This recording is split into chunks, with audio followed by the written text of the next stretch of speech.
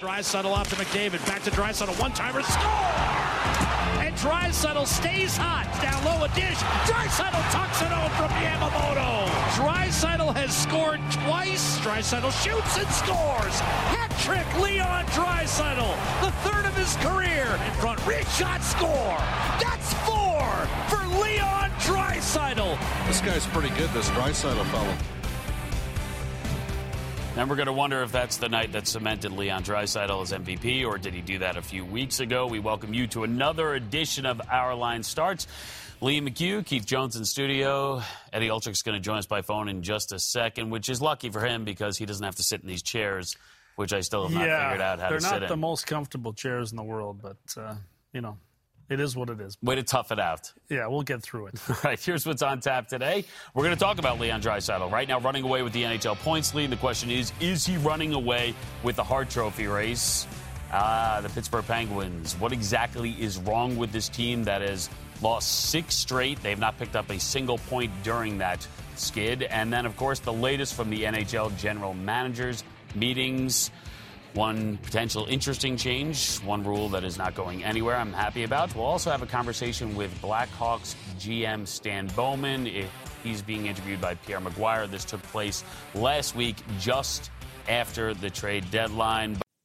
Okay, it's time to commit. 2024 is the year for prioritizing yourself. Begin your new smile journey with Byte, and you could start seeing results in just 2 to 3 weeks. Just order your at-home impression kit today for only $14.95 at Byte.com. Byte clear liners are doctor-directed and delivered to your door.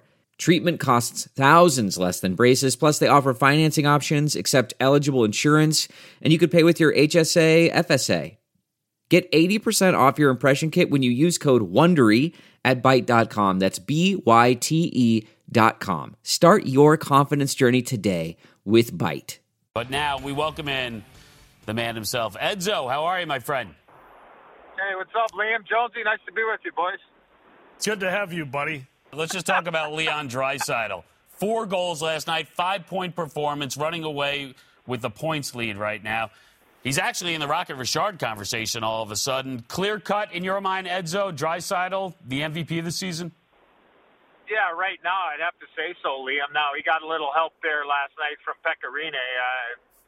That's a whole nother story with the lack of goaltending that Nashville has gotten all year, and that's why they're a bubble team. But, look, I mean, the guy has been consistent. He was consistent when McDavid was out, and you'll see what he did last night to put up a 4 spot in Nashville and a thumping of the Nashville Predators. So, I mean, look at it. I mean, this guy's a two-way player. He's got incredible hockey sense, and it goes along with that great skill. So, yes, I don't think there's any doubt. And look, I mean, if he leads the league in scoring and he leads the league in goals, it's a no-brainer. But I just think with the way that Edmonton has played, looking like they're going to make the playoffs, certainly that plays into it as well. So, yes, I think he is he's clear-cut right now, as long as he can, maintain a point a game pace here the rest of the season. Yeah, I think it's his to lose from here on in. Yes. I agree with you, Ed. So I think he's just had a phenomenal season. I think we saw signs of it happening last year, and I think some of that you put to give credit to Connor McDavid playing with Draisaitl for a lot of last season and a lot of the early going this season, but that's not the case. And I think it became really clear when McDavid was out with injury and Draisaitl took off again. That's the one thing that really allowed me to separate Draisaitl from McDavid and make him the MVP in the National Hockey League this year. Most importantly, Edmonton's playing better. And they not only look like a playoff team, they look like a dangerous team when the playoffs roll around. And so much of it has to do with how much Draisaitl has become a superstar in the game. And like most superstars, he works on his game. He's faster than he was when he entered the National Hockey League. He's better on faceoffs than he was. He's doing all the little things that made Crosby, the best player in the game over the last couple of decades. It's that type of work ethic that I think is going to lead Draisaitl to many more opportunities to win the MVP as well. Edzo, you agree with that? Do you think this is a dangerous team come playoff time? I know they can do it offensively. That they've shown that all year, and they're showing it right now. Do you think they play the type of style that can be successful in the postseason?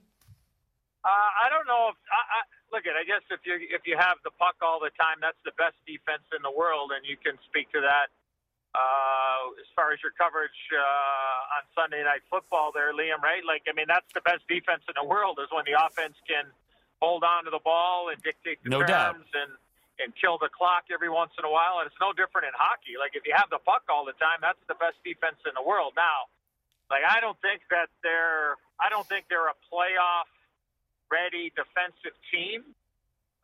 But as you guys know, I mean, the rink gets a little smaller come playoff time, and you know, guys are amped up a little bit. You're on your toes. You're not trying to, play as aggressive. And, maybe that ends up being a good thing. Look, Dave Tippett's always been a very good coach in our league for a long, long time. And, the goaltending's been relatively consistent all season long.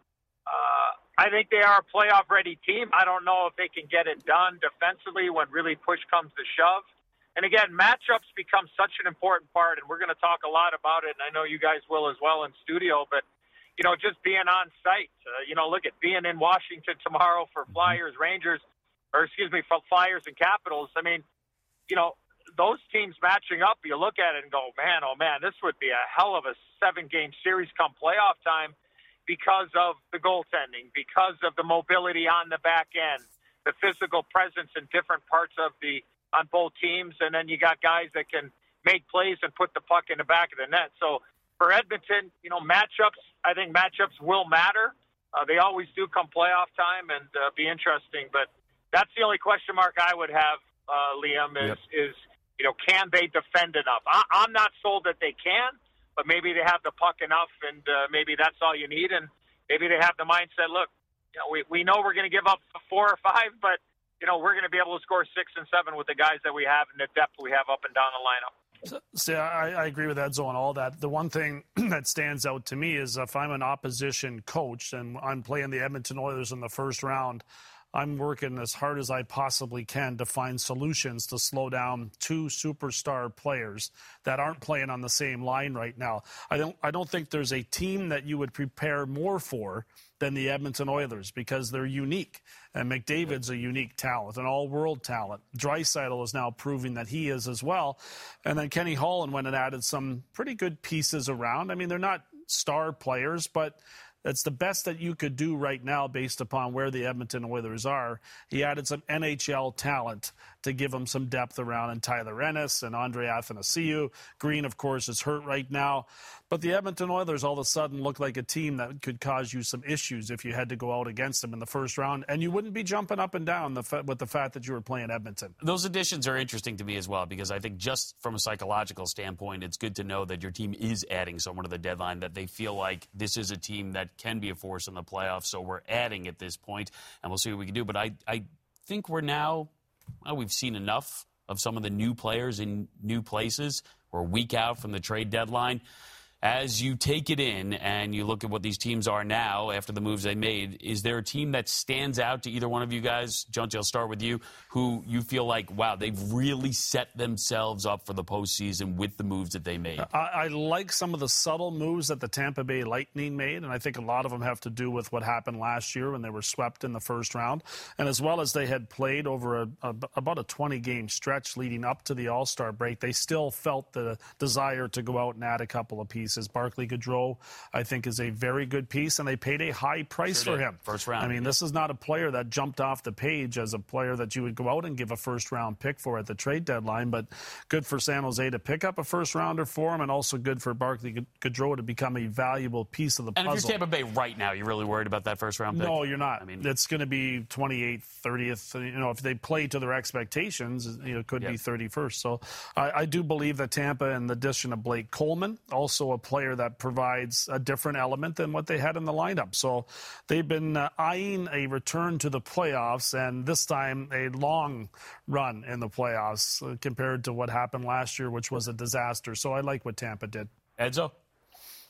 Yeah, I like the Coleman pickup a lot, Jonesy. I agree with him, Liam. I think Coleman's going to be a sneaky good player because he can really skate. I think he's an underrated penalty killer. I guarantee you, come playoff time, he's gonna get a big goal when his team is shorthanded. He just has that knack. He's one of those guys, Jonesy, where when he's killing penalties, like the puck just finds this guy, and he can.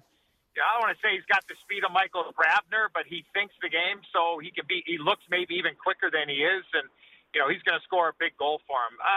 I agree with Tampa, but I'm going to go to Vegas. I think the addition of Alec Martinez and Robin Lehner, to me, sends a pretty darn strong message inside that locker room. And Liam, you touched on it with Draisaitl and McDavid, the message that Kenny Holland sent, inside that dressing room, Jonesy, that, hey, we're adding here. We believe that we can get into the playoffs, and we're going to give you a little bit of help. We're not going to mortgage the future.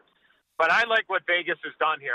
The goaltending all year pretty much has been average at best in Vegas. And now you got a little bit of competition for Marc-Andre Fleury and Robin Lehner, who I got a chance to see a lot in Chicago this year. And I thought he was all-star worthy, guys. Jonesy, I don't know what you think, but the way that he played, he gave his team, for the most part, a chance to win and won probably 3 or 4 games for the Blackhawks.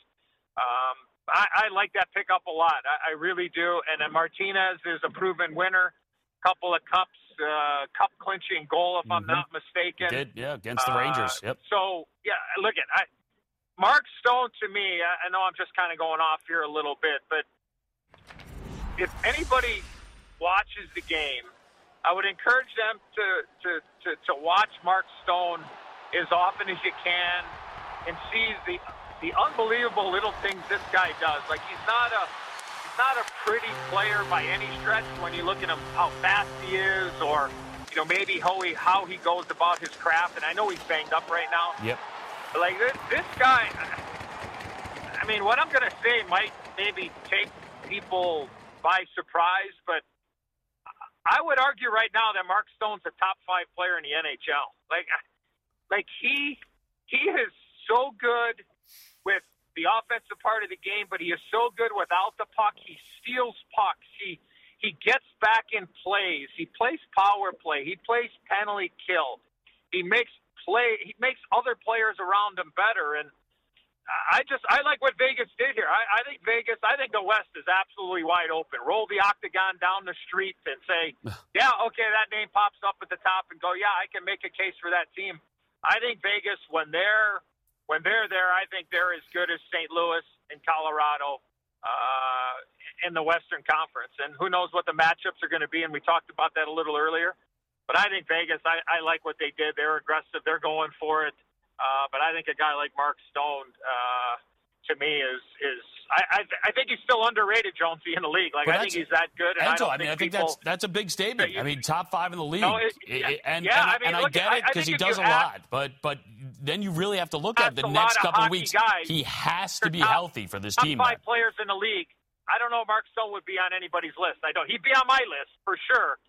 Jonesy, I don't know what you think about Mark Stone. I love him as a player, and I think Vegas rewarded him with that huge contract when they signed him. So I don't think it was lost on them how important they felt that he would be. So hopefully for Vegas, they tread water without him. Yep. I mean, he's an extremely valuable player, and hopefully he's 100% healthy when the playoffs roll around. This time of year, you've got some guys that are going to try to play through things. So they are in a position right now where they can shut him down for a while.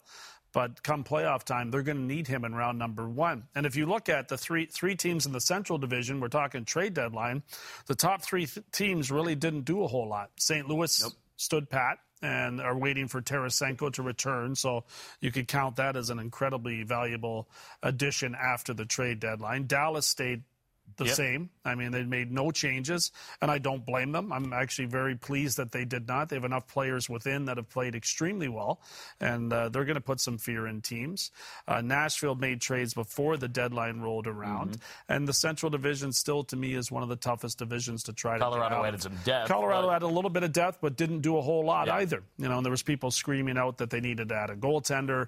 They stood, relatively quiet in that regard. Hutchinson did play last night and picked up a win, but those 3 teams all look extremely dangerous, and in the West it is, as Edzo said, wide open. So good for Vegas to go out and add a couple more pieces.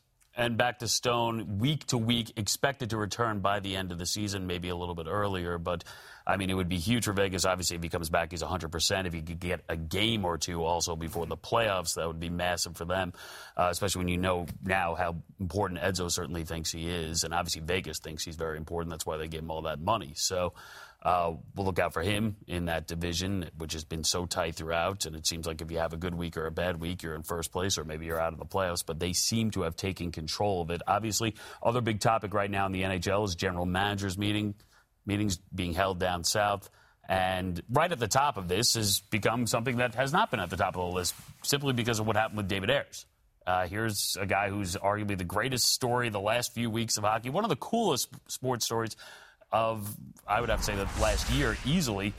A emergency backup goaltender who comes to the game. The guy who drives the Zamboni on the practice rink for the Toronto Maple Leafs comes in against this team for Carolina, makes 7 stops in the third period. This after giving up goals on the first 2 shots he faced. Rob Brindamore shaking his head, going, I can't believe this. He's a hero. Carolina wins. Toronto loses. David Ayres goes on a whole tour. He joined us on our coverage. He was on the Today Show. He couldn't have been better. Pure joy, an amazing story. And then what happens right after that? People start to wonder, hey, this was a great story. We really enjoyed this. Maybe the NHL shouldn't do this. Maybe this is just one of those quirky rules that they should get rid of. And now we know they have no appetite at this point to get rid of this. Good. And I think that's a good thing. To me, the only thing that sort of reaches out, and I know it's such a long shot from happening, is the simple fact that he is the emergency backup goaltender for the arena. That means for both teams. That means if both teams needs an emergency backup goaltender, one team basically doesn't have one and now has to make do and has to figure something out. Outside of that, I am very happy that they're not changing anything. And the good side of this is if in fact, let's say Carolina, after the third shot got past them, figured out, man, this guy's not even trying for us. We got a problem here. They do have an option of putting one of their own players in net. They do have options out there. They can remove him from the game if they like, and that's always been in place, or they can play with 6 skaters. So, I mean, it's such a rare occasion that it happens that I'm glad that they're going to continue. These guys come to the rink and they're out there getting ready and preparing and dreaming of an opportunity to jump out there, and it so rarely happens. I don't even think he was dreaming anymore. He's 42 years old. I'm sure he thought this is never going to happen, Edzo. Yeah, I mean, look at I saw the Scott Foster game in person when it happened, and Chicago won.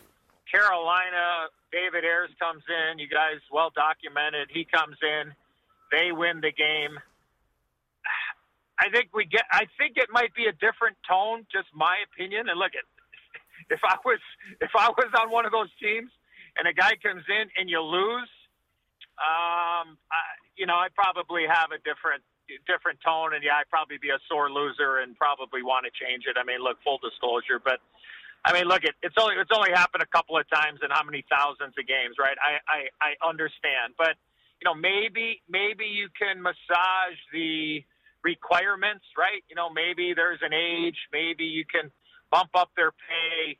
Maybe the guy has to have played, maybe competitive hockey in the last, I don't know. I'm just throwing stuff out there. You guys can tell me I'm full of it or whatever, but that's all. Look, it is a great story. It got our game out there. I mean, for sure, 100%. I mean, geez, I've been trying to get on the Today Show with my book that's out there, and David Ayres gets on there, and I mean, so I'm a little envious and jealous of that, but seriously, I think I'd like to see him massage it a little bit, but it's great for the game. Great for him. Lived the dream. Carolina won. I'm sure the Maple Leafs are probably still a little sour. And, hey, look, if he would have lost, and I know what ifs are, but if they lost and they lose, they miss the playoffs by 1 point or something. And they're right there, and those points are valuable. And I get it. $10 or a $12 million decision. But they won. But they won. I know that. But let's take it a step further. Why didn't Carolina either sign Ayres to have him play goal now? They haven't won since he played. A fair question. Make a trade for a goalie.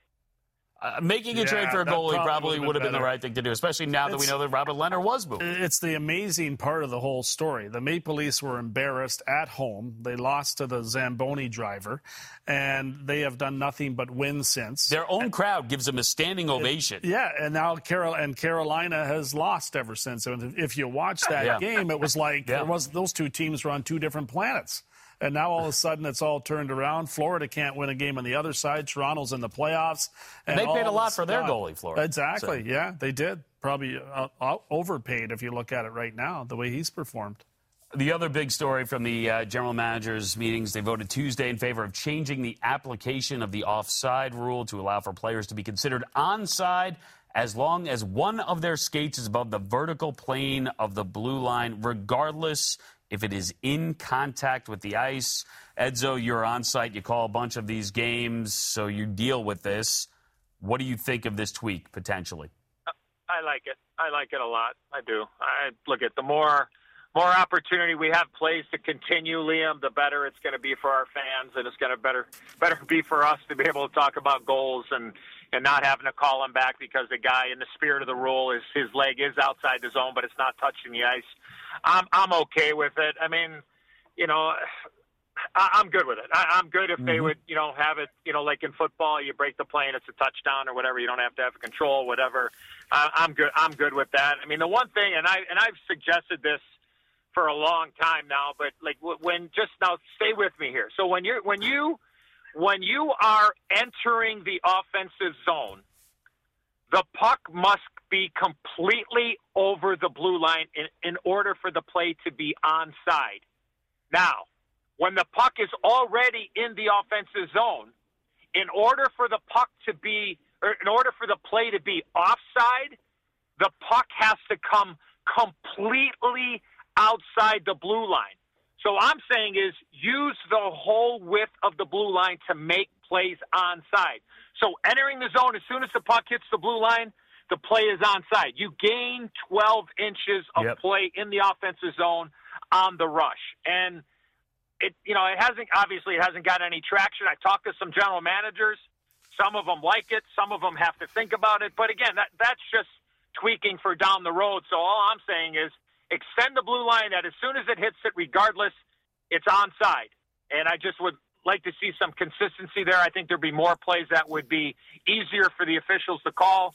But to answer your question, I like the spirit of the rule. If your leg's up and as long as you're onside and it's up in the air, let the play continue. Well, that's one change that potentially that you'd like to see. I mean, I'm curious. With the idea that you have replay at your disposal, is there something you would change about the replay situation in the NHL?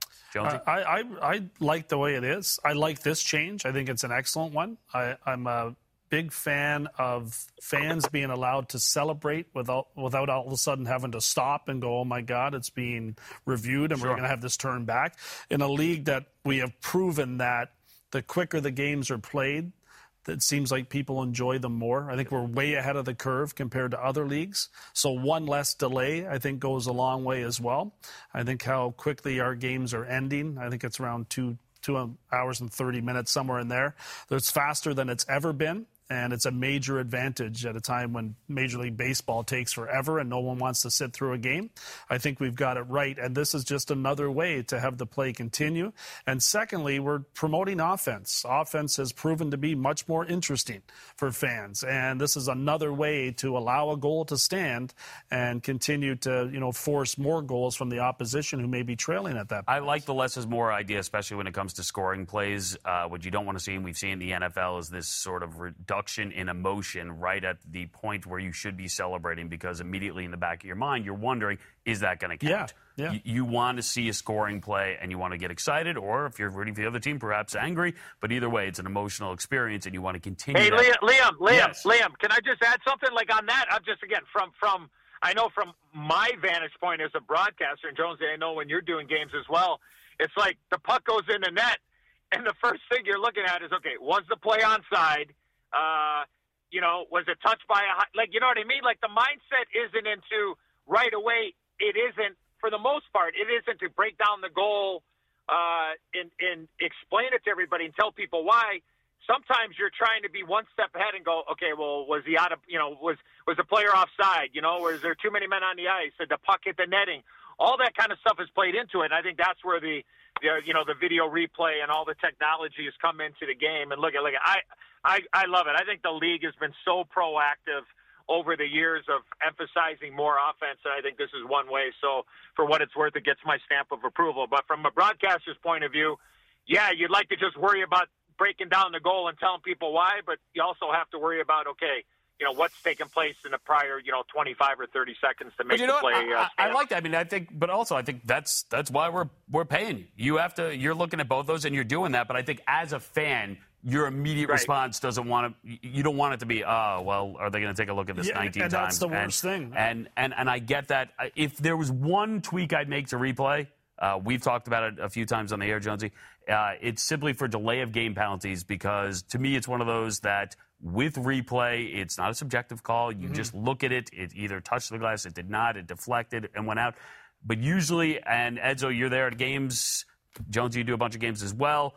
We usually, within a few looks, are able to very clearly determine that. And then you start getting into playoff games where it really matters. And, defensemen are trying to clear that puck and trying to get out of it. I think it's a simple tweak that can make things a lot clearer. I think it could be done quickly as well. And if there's no definitive, look at it, then you go with the call that's made on the ice. So that would work, because those penalties have proven to be really important ones. I can't tell you how many games we've watched that there's been a goal scored late in the third period that sent a game to overtime, or a game-winning goal scored in a playoff game on those delay of game penalties. So that wouldn't be a bad tweak either. Are you with me, Edzo? Commissioner Bettman on line 1 for you, Liam. Thank you. Make it happen. Have his people call my people. I'll have David Ayers' people call yours. Yeah, we'll get you on some of those morning shows. Maybe we'll do the late night circuit as well. All right. We're in a good mood, so I'm going to bring us all down, because we're going to talk about the Pittsburgh Penguins. Right now, 6-game skid for this team. They've been really miserable over the last couple, because remember when this thing started, and I think 4 games into it, they were still talking like there's nothing wrong, we don't really have a problem. Then they lost 5 in a row, and they said, whoa, there's something wrong, we're playing differently, this is not going well. And Sidney Crosby, just 1 point during that 6-game losing streak, and these are all regulation losses for the Pittsburgh Penguins. Chief concern right now, Edzo, for you when it comes to Pittsburgh?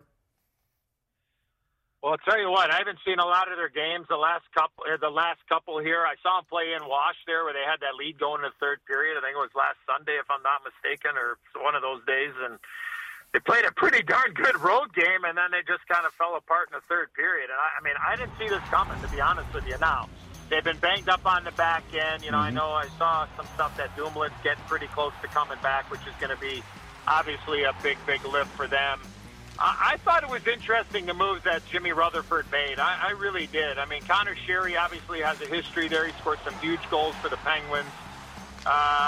Maybe he had to take Evan Rodriguez, who I think is a legit, fourth line extra guy. And then Patrick Marleau, I know veteran presence and whatever, but I mean, they made a lot of changes. I think the Penguins are better when those third and fourth line guys are, I know they're banged up a little bit. When a guy like Lafferty is playing, or just guys that are role players that play quick, they play fast. The Blugers, all those guys. That's a Mike Sullivan team. So they've made a lot of changes. I get it, but it'd be really interesting to see. Again, I haven't seen the goaltending the last little while. That's interesting. Me and Bush talked about it on the broadcast maybe a couple of weeks ago. I think it was Super Bowl Sunday, actually, and I asked him, between Washington and Pittsburgh, I asked him, I said, who's going to be the starting goaltenders for each team come playoff time? And we both agreed. It's like, I'm not sure. Yeah. So now I think it's kind of worked out in Washington, where it looks like Holtby, in my opinion, will probably end up being a guy. I don't know if that's the case in Pittsburgh. Jonesy, maybe you got a better feel for it, but, obviously tough times in the Berg right now. I personally would start Matt Murray, but I do think one thing you touched on there, Edzo, makes a lot of sense. When trade deadlines come, and you've had a team that's really overachieved at times during the season, when Crosby was out of the lineup, when Malkin was out of the lineup, Letang was out of the lineup, you had different players step up and provide the Penguins with some really consistent play, Mike Sullivan's style of play. So now you bring in all these new faces, and some of those guys that were starting to feel like they were pretty important start to feel a little bit less confident in themselves, and it can push them down a little bit. So it's a concern at times in my career. I've witnessed it where players who were doing a really good job were passed over by players that were brought in at the trade deadline, and the team dips for a little while. I think they're going to figure it out. I know that Brian Dumoulin's very close to returning. That will change things on the back end. Marino also has turned into a very good player for him. For the Penguins, apparently he is close to returning as well. So their blue line should be improved quickly. And also losing 5-0 to San Jose at this time of the year really is an eye-opener. Yeah. So there's not a Penguin player that's coming away from that game saying we're okay. And sometimes a little bit of fear goes a long way in getting your team back on track. So I would expect them to get better quickly. Listen, you can't feel good about it. I think the only way you can sort of look at a silver lining is that the timing's not terrible, right? They still have the stretch run to get right. I think this is, maybe an eye-opener, especially that last loss. Health-wise for their stars, Crosby, you mentioned Malkin, you mentioned Letang, right now all healthy. And I'd feel a little bit differently about this if Sidney Crosby had been absolutely lighting up these teams and producing, and they were still losing. But to me, if Crosby suddenly is producing a little bit more, they get a few wins here. Or at least they get a point out of one or two of these games. I'd feel differently about this.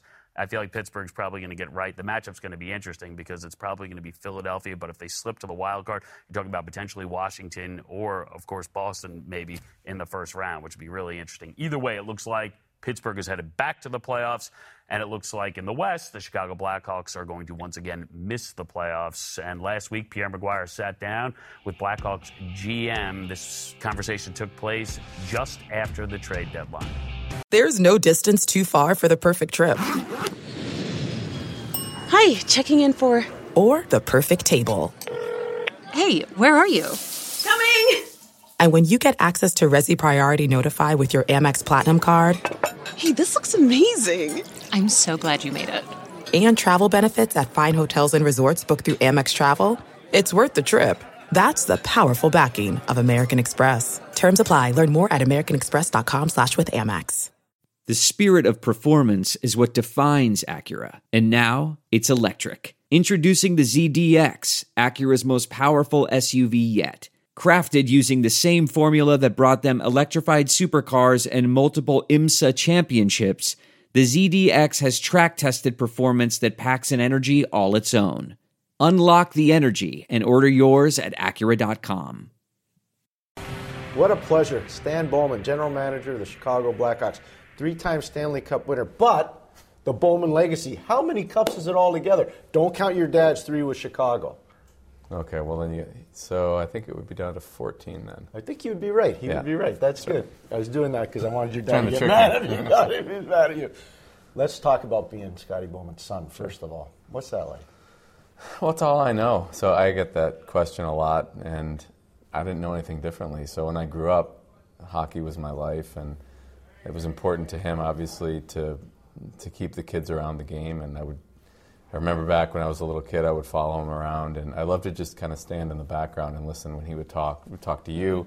Remember back in the days before the internet, and he would just make phone calls all the time, and he would call and want to talk about the game or talk about players, and I would just kind of stand over there and just listen. I love to just listen and soak up the information. So I didn't know anything different as a kid, and he's my dad. I see him differently probably than everyone else does, but I think once he stopped coaching, people saw that different side of Scotty that obviously working closely with him. So it's been fun. You were a high achiever academically. Canisius High School, you go to Notre Dame. When did you decide, you know what, maybe I want to go into the hockey business? The first time I actually talked about it was on my way back to Buffalo. We had gone, it was my freshman year at Notre Dame, and that was the year that the Penguins played the Blackhawks in the Stanley Cup final. 1992. That's right.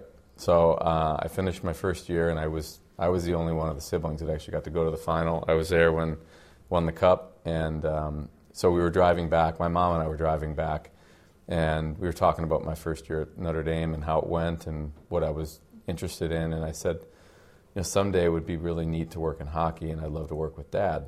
And so she questioned me. She said, I didn't even know you wanted to do that. You never talked about being a coach. And I said, I don't think I want to be a coach, though. It's not really my thing. I don't have that skill set or that personality to be a coach. But I said, I think down the road someday I'd like to find my way to hockey. So nothing really happened after that. I went along, finished school, got a job in Chicago, working in the business world, and then 4 or 5 years into it, I liked what I was doing. It was fun at the time. I was doing consulting, computer consulting, but I wasn't really passionate about it. I wanted to try something different, and I just applied to a bunch of teams. And actually, the Blackhawks were one of the ones that responded. Mike Smith was the general manager and brought me in, and kind of the rest is history. You were there from the beginning. You were there in 2002 when Duncan Keith got drafted. You were there in 2003 when Seabrook and Corey Crawford got drafted. 2005, Nicholas Hjalmarsson. 2006, you look at Jonathan Toews, 3rd overall. Then 2007 is the monster load. You get Patrick Kane. You were there right from the beginning. Mm-hmm. When did you know the plan was going to work? Well, there were some tough years there in the beginning. If you go back and look from 2000 to 2005, 6, 7, pretty lean years there. So, you're always hopeful. I think there was a lot of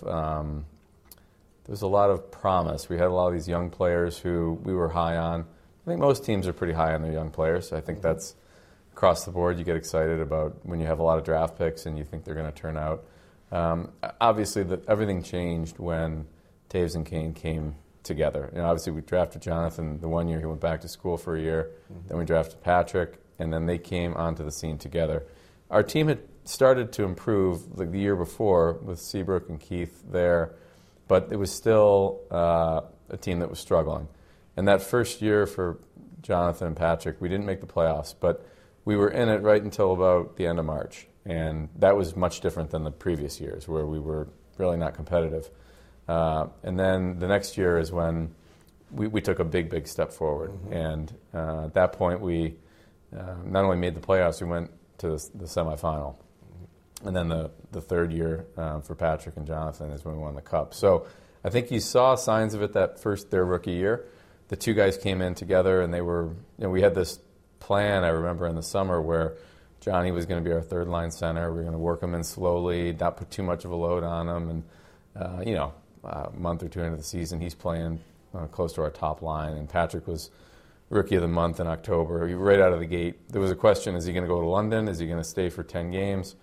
And not only did he stay for the 10 games, he was Rookie of the Month, and it just kind of went from there. Do you remember? Everybody's got a Stanley Cup moment, the first time you win it. I remember the first time I was fortunate enough to win it. Mm-hmm. What was yours? Well, it's the famous goal now, the goal that nobody knew if it went in. So we're in Philadelphia. Patrick Kane in Philadelphia, yeah. The overtime game, and, there's so much tension at time. It's Game 6, and, we've been in a tough series. We played really well at home. We hadn't played very well in Philadelphia. But if you're thinking in your head, if this goes back to Chicago, it's one game. Anything can happen in one game. So it gets to overtime.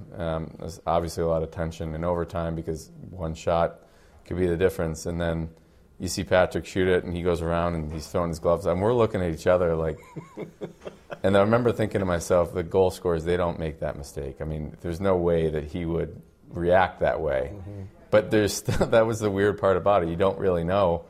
So there was this big delay, and then finally, they tell you it's a goal, and then there's the rush to get to the elevator to get down to the ice, and it was a moment you won't ever forget. You touched the cup before because your father had won it so many times. I got to believe you've touched it before. Yes. Before 2010. I had. So when you touch it, it's one thing. When you lift it over your head, it's another. It is. Do you remember that? I do. Yeah. I mean, I remember it like it happened yesterday, right. And because it's something you play over in your mind. From the time you're little, is wondering what it would be like. First, when you're little, you think you're going to raise it as a player, and then, time goes on, you realize you're not a good enough player to ever play professionally, and you still think maybe I can find a way to raise the cup a different way. So it was, I remember it just like it happened last night. Did your dad ever give you any advice during the final, that first year in particular, because it was a tight series with Philadelphia that you're talking about? I know how good he is in those situations. Did he ever say anything to you? Well, most of the advice he gave was more tactical at that point. He was still dialed in, trying to help us find a way to beat the Flyers. And I think, Pronger was such a force back then. And I think, Byfuglien really made a big difference in that series. And I remember my dad and Joel had spoken, and just, they made a few changes here and there. And it was that's the kind of advice. He didn't really give any advice about what it's like to win the cup or any of that stuff. It was more in the moment, talking about the actual next game, or he likes to break down the details as a coach, so it was more tactical advice. How hard was it to break up that team after you won the first time? Because you're just a new general manager. Right. That's got to be a different load to handle. How was that? Well, it was very hard. When we sat down that summer, so we knew in August, as we were looking ahead to the season, we knew that we were going to have to move a ton of guys, the way the salary cap was, and we had all these players who were about to get new contracts. So we would have had done the same moves even if we missed the playoffs. And I remember I had hired Kevin Cheveldayoff as my assistant, and so we interviewed him, and he started in early August. And I remember his first day, he came in and we talked about the team, and he had looked at our team from a distance before his interview. But then we sat down and I went through it. I said, okay, well, now that you're here, here's what we're going to have to do. We're going to have to shed all these players. And he looks at me like, wow, really? We're going to have to do that? I said, we're going to have to do that whether we win 2 games this year or we win the Cup. We have to do it because that's the way the system. We had a luxury. We had all these really talented young players that were not making any money, but they were about to graduate to their next contract. We had a bunch of them at the same time. So there was no way we were going to make the math work. So I guess to me it was almost fitting that we did have to dismantle it, but at least we did that having won a championship together. And that's something that you never forget because you walk together with that group forever. I remember those guys, and it was certainly a challenge because we win the Cup, and you only have a week or two before the draft where you have to call every GM, and basically it's sort of an auction. You're saying, well, here's the 5 or 6 guys that we're going to have to move them, and you're trying to play it cool, saying oh, we don't have to move these guys, but we might be. And I knew in my mind we're not going to be able to trade anybody because everyone knows that you're in a tough spot, and so you're trying to pass it off as if you'll see what you do. But we knew we had 5 or 6 guys we had to move. So at the moment we had our celebration, you have the parade, and then the next day it's back in the office, and you're trying to get that done before the draft. That's one kind of pressure. Right. This is another kind of pressure. Your team made the playoffs against St. Louis right in this building. You lose a Game 7. Next year you play Nashville. You get swept in 4. You haven't been in the playoffs since. So it's a different kind of pressure now. Sure. How are you retooling the Chicago Blackhawk team to get to where I know the organization wants to be? Right. We know what it's like to be on top. Certainly we had a great run, and I think we want to get back there. And it almost makes it harder when you have success and then you don't have it because you know what it feels like to be a really top team. And we got to get ourselves back to that point. So I wish there was a quick plan to do it, but I think what you have to do is you have to build through young players. I think this is a league that's getting younger and younger. How do you do that? How do you acquire young talent? Nobody hands it to you. You can't just go to the store and pick up some really good 18 or 19-year-old kids. You got to find those assets. So can you trade for them? Can you acquire them through the draft? Can you find free agents? There has to be a measure of patience, which I know doesn't go over really well in our society today. Everyone wants it right now. We still have some talented veteran players who have been there when we won. They know what it takes to win, so they have good leadership qualities. They have good experience on winning. And then we have some talented young players. We need to try to get some more of those so that we can support the rest of the group. And I think for a long time we had a ton of talent relative to some of our competitors. Now that we've seen the cap system play out over a 10-plus year stretch of time, I think you see the talent is kind of distributed now across the league. So we don't have that advantage that we used to have. And now you have to find ways to get players, and I think that's the biggest challenge we have right now, which is finding those high-value players that, we got one last year in the draft. We got a great fortune. We were 12th, and we won the lottery to move up to 3. Doc's a good player. Kirby's a very nice player. We wouldn't have got him at the 12th spot. No way. So you have to have some luck as well. The year before that, we picked Adam Boquist. We hadn't picked in the top 10 in, 10 years, and we finally...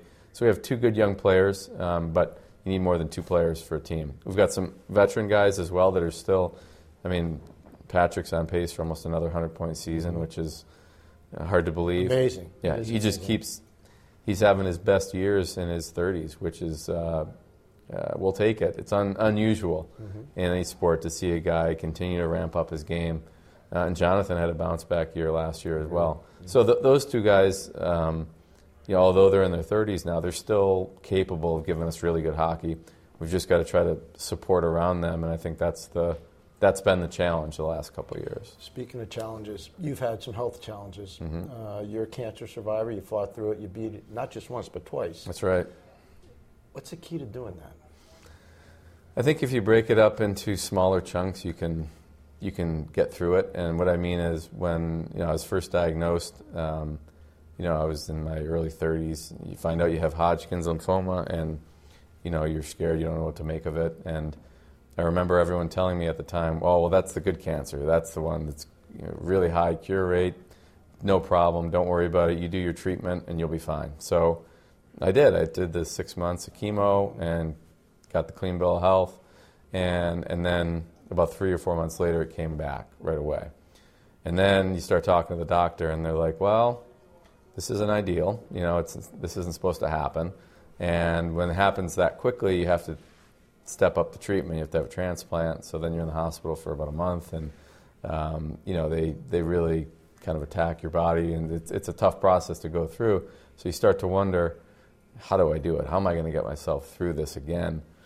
And the best advice someone gave me was, you just got to just focus on today.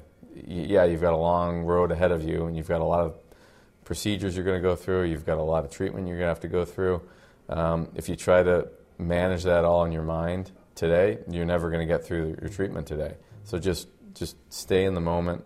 Don't get ahead of yourself. And it's like the old thing: you take one step at a time. And fortunate for me, it's been great ever since. And you go through those struggles, and I had a young family at the time. They're little kids, and they don't know what's going on. Their dad's not around, and everyone's going to the hospital to visit them. So it's now I talk to my son now. He's 14. He doesn't even remember when he was like 2 years old. Cameron. Yeah, Cam. He doesn't even really remember that time. Will's a little bit older, so he remembers what it was like with, and there's a lot of emotion at that time. People are coming and crying, and these kids are just watching and not understanding what's happening, but they see their parents aren't doing so well, so they get worried. So Will's at Deerfield. He is. And that's the first time your children, or one of your child had left the house. What's that like as a father, to have your son away playing hockey, not in Chicago, but somewhere else? It's been hard. You get so used when they're little kids in youth hockey. Even though I travel a lot, I still get to see them. You go to games. I've seen you at games. I see them as many games as I could go to. It's been a challenge this year. You don't get to be there. And I think, when they get to be teenagers, and, he's 17 now, you have to kind of let them go a little bit. And you have to give them a chance to spread their wings and take ownership of their life. And, the distance, I think, is probably good for them to become independent. And he's always been a very independent kid, and mature kid, so I wasn't worried about him being able to handle being away from home. It's probably harder on the mom and dad not seeing him all the time, because he's always, like, I travel a lot. Obviously, with this job, you're not home very much to help out your wife and kids, and so he kind of took on that role as the one to be the right-hand man for my wife, Sue, and I think it was hard originally, but now we're happy for him. He's loving life. He's meet a whole new group of friends, a different experience being on your own, and still enjoying playing hockey. So the trade deadline, let's get to the trade deadline. Just passed, you moved Robin Lehner. First of all, you deserve a lot of plaudits for bringing Robin Lehner in. Sure. And now you moved them along. Could you take us through the mindset of why that happened? Yeah, well, we brought in Robin last summer, and we were excited to get him to come. At first, we weren't sure he was going to want to come on a one-year deal. But I think he wanted to try to prove that what he did in New York last year wasn't an aberration, that he could build on it, and he was dynamite for us all year long. I think we had two really good goalies. So if you rewind a little bit, the 2 previous years, we had good starts, and then Corey got hurt both times, and it really set us back, and ultimately it hurt us having a chance to be a competitive team in the end. So we wanted to try to mitigate that. Fortunately, Corey's been healthy all year, which has been great, and they've been a great tandem.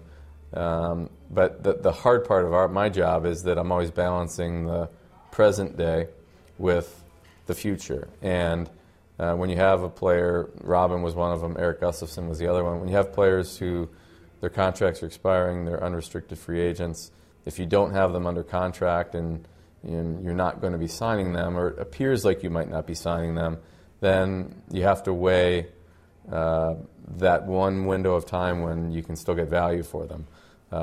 And ultimately, that's why we did it. It's a hard decision to make, and I got a chance to get to know Robin last summer during the process when we were courting him, I guess you could call it. Other teams were talking to him, and he was a really fascinating guy. I'm really been impressed with what kind of person he is, and really thoughtful. He's got a great perspective on things and really intelligent.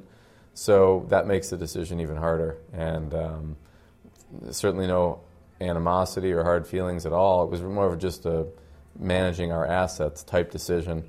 But I talked to him yesterday, and we had a good talk, and I wish him well. I mean, he's one of the guys you root for. He's a tremendous goalie, first and foremost, but above that, he's a unique guy, and I got to know him, and we're going to miss him. We're right at the end here, so I'm going to say a player's name. First thing that comes to your mind, Patrick Kane. Skill. Jonathan Toews. Determined. So far, Marian Hossa. Complete. Bobby Orr. The best. He's right. You got it right, Stan. That was awesome. Thank you very much. Thank you. By the way, named after the Stanley Cup, Stanley Bowman. That's right. Okay, I did say the Chicago Blackhawks are probably going to miss the postseason, and I do believe that they are not completely out of it. You look at the standings in the Western Conference, and this wild card race is interesting. It's tightly bunched right now. Chicago, Edzo's on the way to the game against the Ducks tonight. If they win tonight, they're potentially 4 points out. But Nashville is playing Minnesota tonight. Someone's picking up points there, potentially both teams if it goes to overtime. Minnesota just won't go away. Arizona is hanging around. They have 72 points. Winnipeg has 72 points. Even points-wise with Nashville, and then in that top wild card, it's Vancouver, tightly bunched with the Pacific Division. So you look at this Western wild card race as it stands right now. Is there a team that you would consider a bubble team that you feel confident in saying they're going to get in, Jonesy? I don't feel confident in any of them. I think they all have weaknesses. And watching Nashville last night against Edmonton, I was hoping in the third period, when it was 3-3, that Nashville was starting to figure things out. But their goaltending, as Edzo talked about earlier, was atrocious. And that's something that Nashville's going to need if they're going to hang in there and continue to fight for the playoffs. I think they would be a dangerous playoff team if they make it, but there's no guarantee there. Arizona, with Darcy Kemper back in the mix now, I think improves their chances. Games in hand are not a benefit for them. They're giving up games to every team that's around them. But they have enough there, and I think they're defensively good enough that they could make some noise. If I had to pick one team that's not in right now that I think could get there, it would be Arizona. But it's a long stretch, and it's hard to find any real confidence in any of the 5 or 6 teams that we're looking there right now. Edzo, confident in any of these teams? Wow. Look, I don't know where that pause says a lot. Yeah, I don't know where. I don't know where Jacob Markstrom is, the goaltender for the Vancouver Canucks.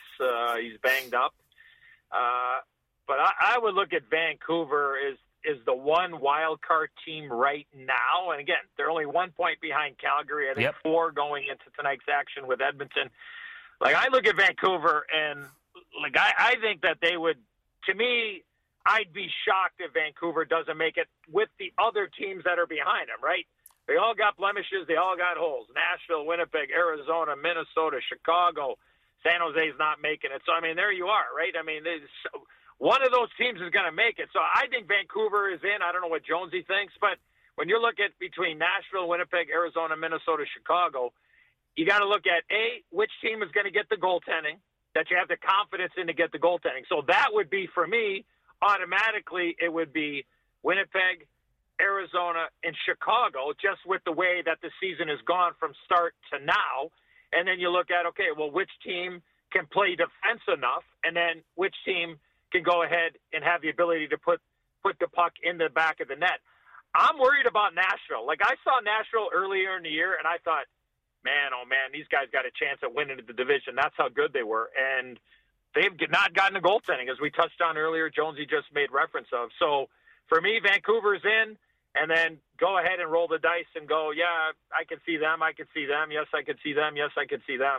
It's wide open. Well, but I go Vancouver, Liam. Let me flip it around. So let's just say Vancouver gets in, and I think it's either Vancouver or Calgary for that top wild card spot, and then the other team is the third position in the Pacific. Right now, Vancouver actually has games in hand on Calgary. So let's just say both those teams get in. One's the three in the Pacific, the other is the top wild card. And let's say St. Louis. It could be Colorado easily, but let's say St. Louis is the top seed in the West.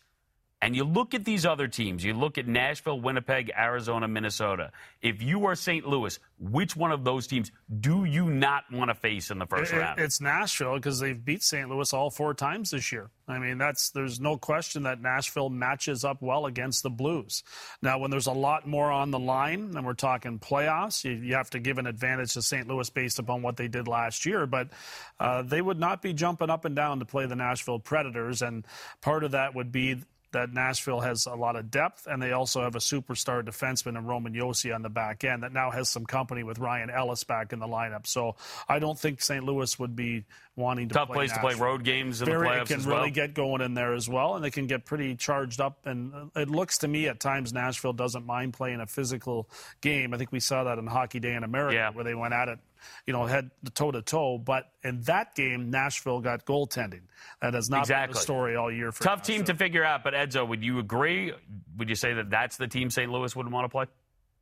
Yeah, I would concur. I mean, I would even throw Winnipeg into their Jonesy, like maybe a 1A next to Nashville, from the aspect of they got Connor Hellebuck, who is a pretty damn good goaltender. I know their defense has been dismantled since the beginning of the year with free agency and trades and Big Buff stepping away. But they got some guys up front that can really go. They got some physical players there up front. I think that would be one hell of a series. I really do. I mean, remember last year, St. Louis beat Winnipeg, but St. Louis won the first 2 games in Winnipeg, if I'm not mistaken, and then Winnipeg went to St. Louis and won the next 2 games, right? And the series was 2-2 with the best of 3, and eventually St. Louis won. So Winnipeg's an interesting team to me. I mean, just their defense, right? Like, that's the biggest question mark. But again, I go back to it. What teams don't have blemishes that are going to be that second wild card team, right? You can poke a hole in every single team. So I would agree with Jonesy, though. Nashville would certainly be one, but I would put Winnipeg in there as a 1A. Edzo, great stuff as always. Have an excellent call tonight. We're going to clip your best moments from this. We're going to send it right over to the Today Show, folks. Jimmy Fallon. Jonesy's going to make this happen. He's going to book down some big shows. He'll be there, buddy. He'll be there. Yep, from Our Line Starts to the bright lights of Broadway. Edzo, you'll be there, buddy. I'll make sure I bring my A suit if it happens. Thanks, boys. Keep up the great work, all right? We'll see you soon. See all ya. right, that'll do it for another episode of Our Line Starts. You can remember, new episodes drop every Wednesday. Subscribe for automatic downloads wherever you get your podcasts. We will see you next time.